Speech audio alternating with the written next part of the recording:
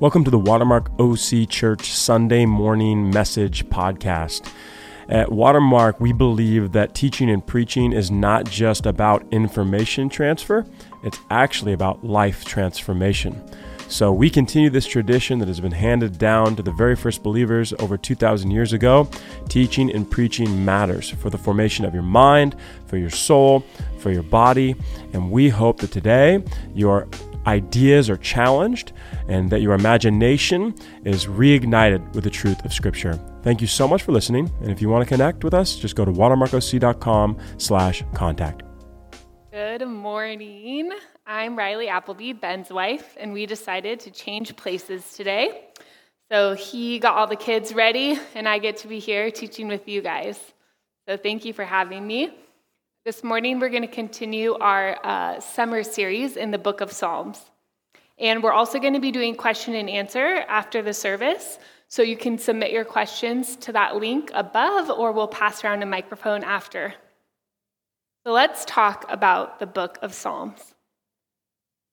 I've always thought of Psalms as a book of poetry, beautiful and symbolic, but not very practical or relevant.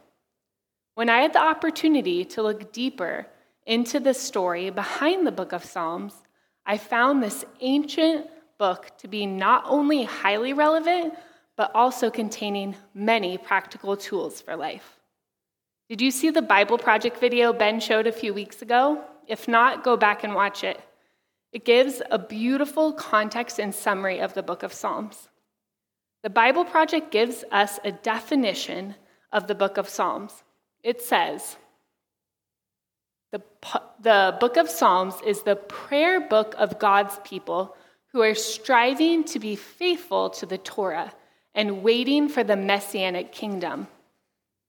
The Jews are anxiously awaiting their Messiah as they strive to be faithful to the Torah, or the first 5 books of the Old Testament. And now this premise sounds familiar, and it's actually very applicable to where we sit today. Hundreds of years later, we sit in the same position. And this is a great description of our community. God's people striving to be faithful to the Word of God as we anxiously await our Messiah's return. And with this definition, I read the book of Psalms so differently. Psalms is applicable and is very relevant for our daily lives. Today we will be focusing on one psalm filled with practical wisdom and knowledge. It gives 2 ways we can hear from and connect with God. As a Christian of many years, I've had seasons where God's voice and direction feels so loud and clear, where my relationship feels intimate and close. And then there are other seasons where I feel more disconnected and distant, struggling to connect with my Creator. I feel like Psalms 19 is a true north in any season. When we're struggling and need to hear from God or connect with Jesus, it points us to a game plan or a how. Psalm 19 is a psalm of praise connected to David, and it's dedicated to praising God for the Torah.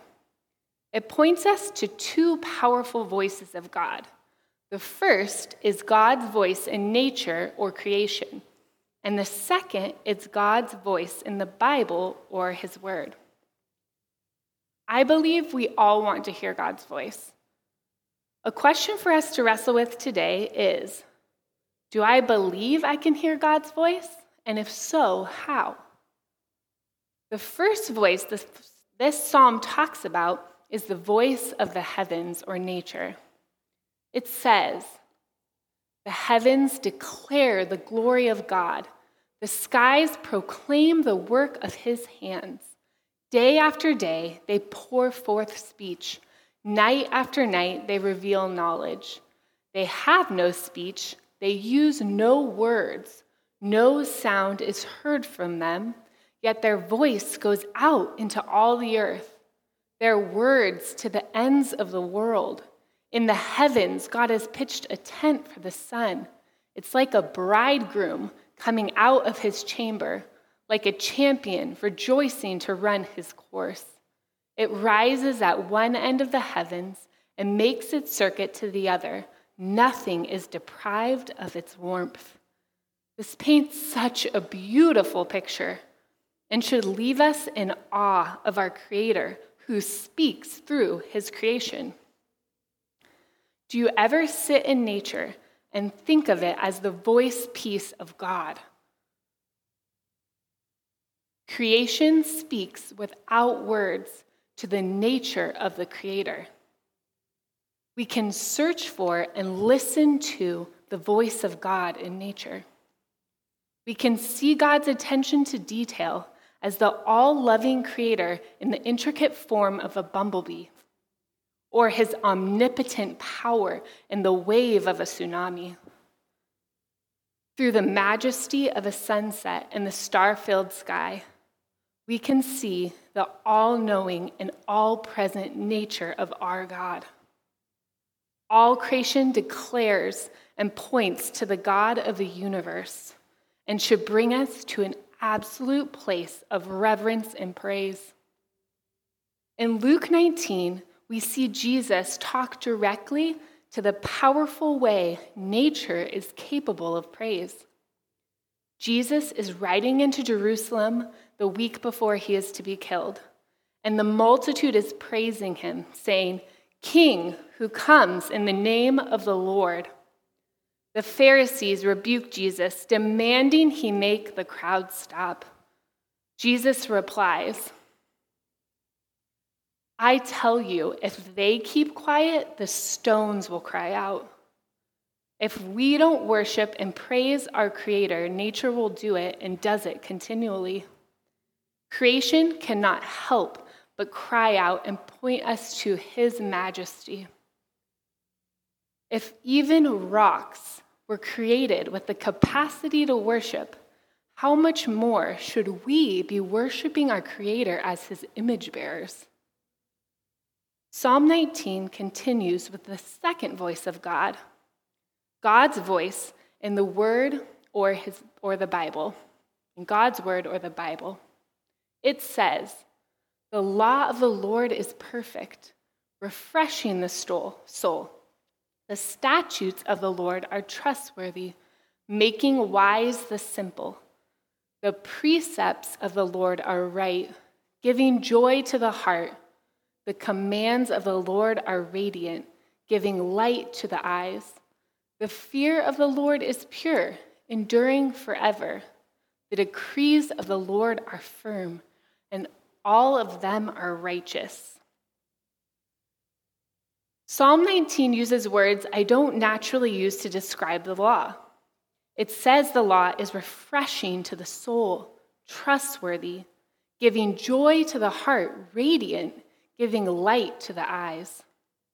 The world's definition of truth and law looks so different than God's biblical narrative. The world says truth is relative, feelings-based, ever-changing. The Bible says truth is concrete, constant, based on God's never-changing word. I love the story one pastor shares about raising boys who are obsessed with Legos. He says that in a bin full of Legos, his sons can always pick out the one off-brand fake Lego. The reason for this is because his sons have grown up being fed the best on-brand Legos their whole lives, so it's easy for them to discern a fake. I found this such a powerful metaphor for parenting.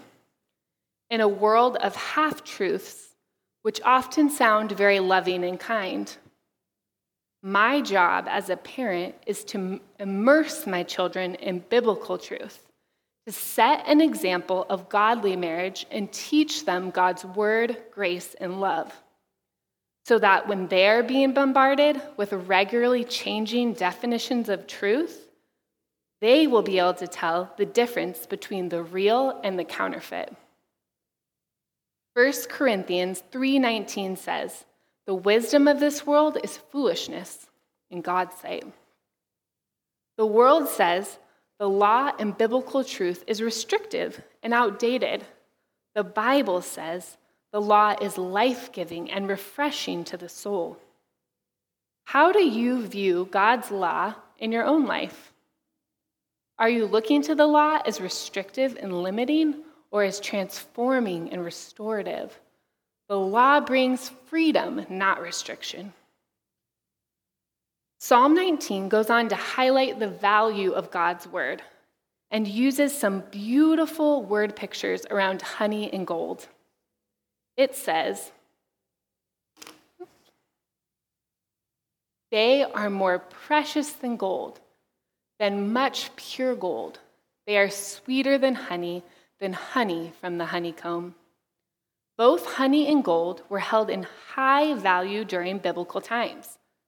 Honey was considered a delicacy, and gold and honey can be found in tombs of some of the great Egyptian pharaohs. I loved looking at the characteristics of both honey and gold and seeing how they relate to the value and character of the Bible.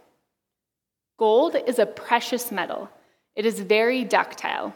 You may ask, what is ductile? Ductile means a single ounce of gold can be stretched into a thread 5 miles long. As truth changes according to culture, the Bible, like gold, can be stretched out in internal relevance as its consistent yet applicable truth remains true. The Bible is ductile. Gold is the most non-reactive metal. It does not rust. God's word does not rust. It remains strong and true through the ages. Honey is medicinal. It's healing. It can be used to treat infection. God's word renews our minds, healing and disinfecting the messages the world's wisdom tries to teach us. The Bible stands true and strong through the generations, like raw honey, which never spoils. Honey is nutritious. It is a great survival food and filled with vitamins and minerals. God's word is of the highest nutritional value, and we should be eating daily from this renewal feast. In my early parenting years, I had a friend tell me not to worry about the fact that Ben and I weren't reading our Bibles or tithing yet, that raising young children was just a season and we would eventually get there. Now, 11 years later, we're still raising young children, but also as I reflect back on what I would tell a young mother in regards to daily nutrition, I think, would I tell a young mother not to eat? It's just a season? No way. When a new mother arrives home from the hospital, we bring her food and ask her if she's eaten. The Word of God is essential nutrition. There is no season we should not read or hear the Word of God. Now, I know this is not always easy, but the Bible app has made it so accessible for us to listen or read the Bible. As a family, before we start listening to music in the morning, we turn on our daily Bible reading. Does it happen every day? No. But this rhythm has helped our family hear God's word most days.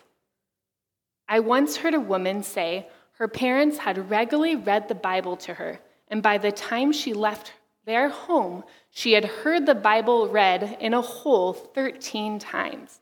What an incredible legacy to leave as a parent.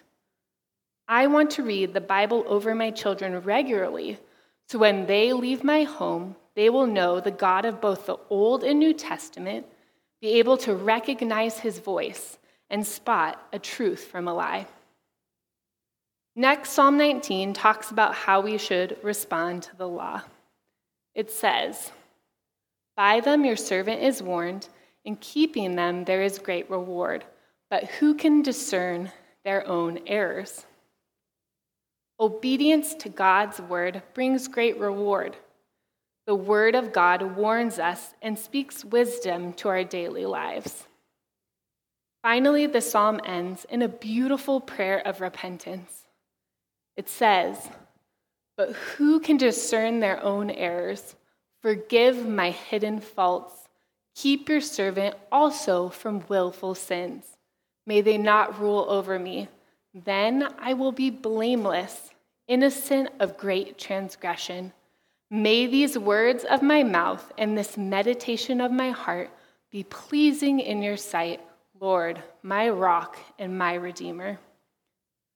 The end of this psalm leaves us with a prayer of repentance and surrender to the Almighty. Repentance, a casting off of sin, a self-awareness of our need for our Savior, and a turn towards God. One of our children has taught Ben and I so much about repentance. Each night he'll come up to our bed and share what's gone on in the day and what's on his heart. Often these times will end in a time of repentance. He'll share a harsh word he spoke or an inappropriate thought. He has given us an example of what repentance looks like in community. This has been a conviction for me. He has built a mechanism into his life for regular repentance. Have I?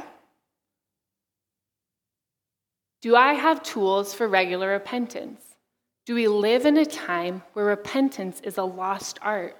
Where is my confessional booth? How do I build this sacred act and practice of repentance into my daily life? I want to model what my son has shown me. This repentance then should turn into surrender, a turn from self-governance to God's governance over my life, a giving of my will to align with his will. This repentance and surrender will lead us to refreshing in our own lives. Acts 3:19 says, "Repent then and turn to God so that your sins may be wiped out, that times of refreshing may come from the Lord." I've seen this pattern so many times in my own life. Repentance, surrender, and refreshing. God has used our journey with foster care to bring me to this surrender. With foster care, and really so many things in life, it's all about surrender and coming to the realization that you are not in control. Ben and I picked up our son Crusade from the hospital when he was just 2 days old. We took this sweet, tiny baby home, and for 6 months we did night feeds, diaper changes, and daily life, while falling absolutely head over heels in love with Crusade. The first goal of foster care is always family reunification. The foster care system tries to give birth parents the best chance possible to succeed and reunify with their family. And as foster parents, this is also our goal. So day one, family reunification, that's my goal. But the first 6 months, we had no visits or interactions with any birth family. And as each day went by, my focus on reunification faded, as this baby boy now felt like my son. One day, my social worker called me and said, "Crusade's birth mom has been moved to a local prison, and I need you to start facilitating weekly visits." I remember my heart just sinking like, okay, here you go. Remember the goal, family reunification. And this began a really challenging season where I had a daily wrestling with God, where I could feel myself filling with anxiety and wanting to control outcomes, and where this baby who I love so dearly would end up. Each day I struggled as God worked on my heart to repent and surrender to him. One night I was putting Crusade down to bed, and I was reading him a book. It was a simple children's book that talked about sowing seeds of love and kindness. And I heard God say so clearly, "Riley, all I am calling you to do is sow seeds of love and kindness into this little boy and his mom's life. You don't need to worry about outcomes, not that you can control them anyways.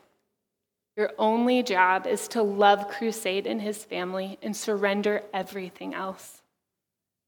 That night, I felt my heart change from wrestling to submission and finally come to a place of rest.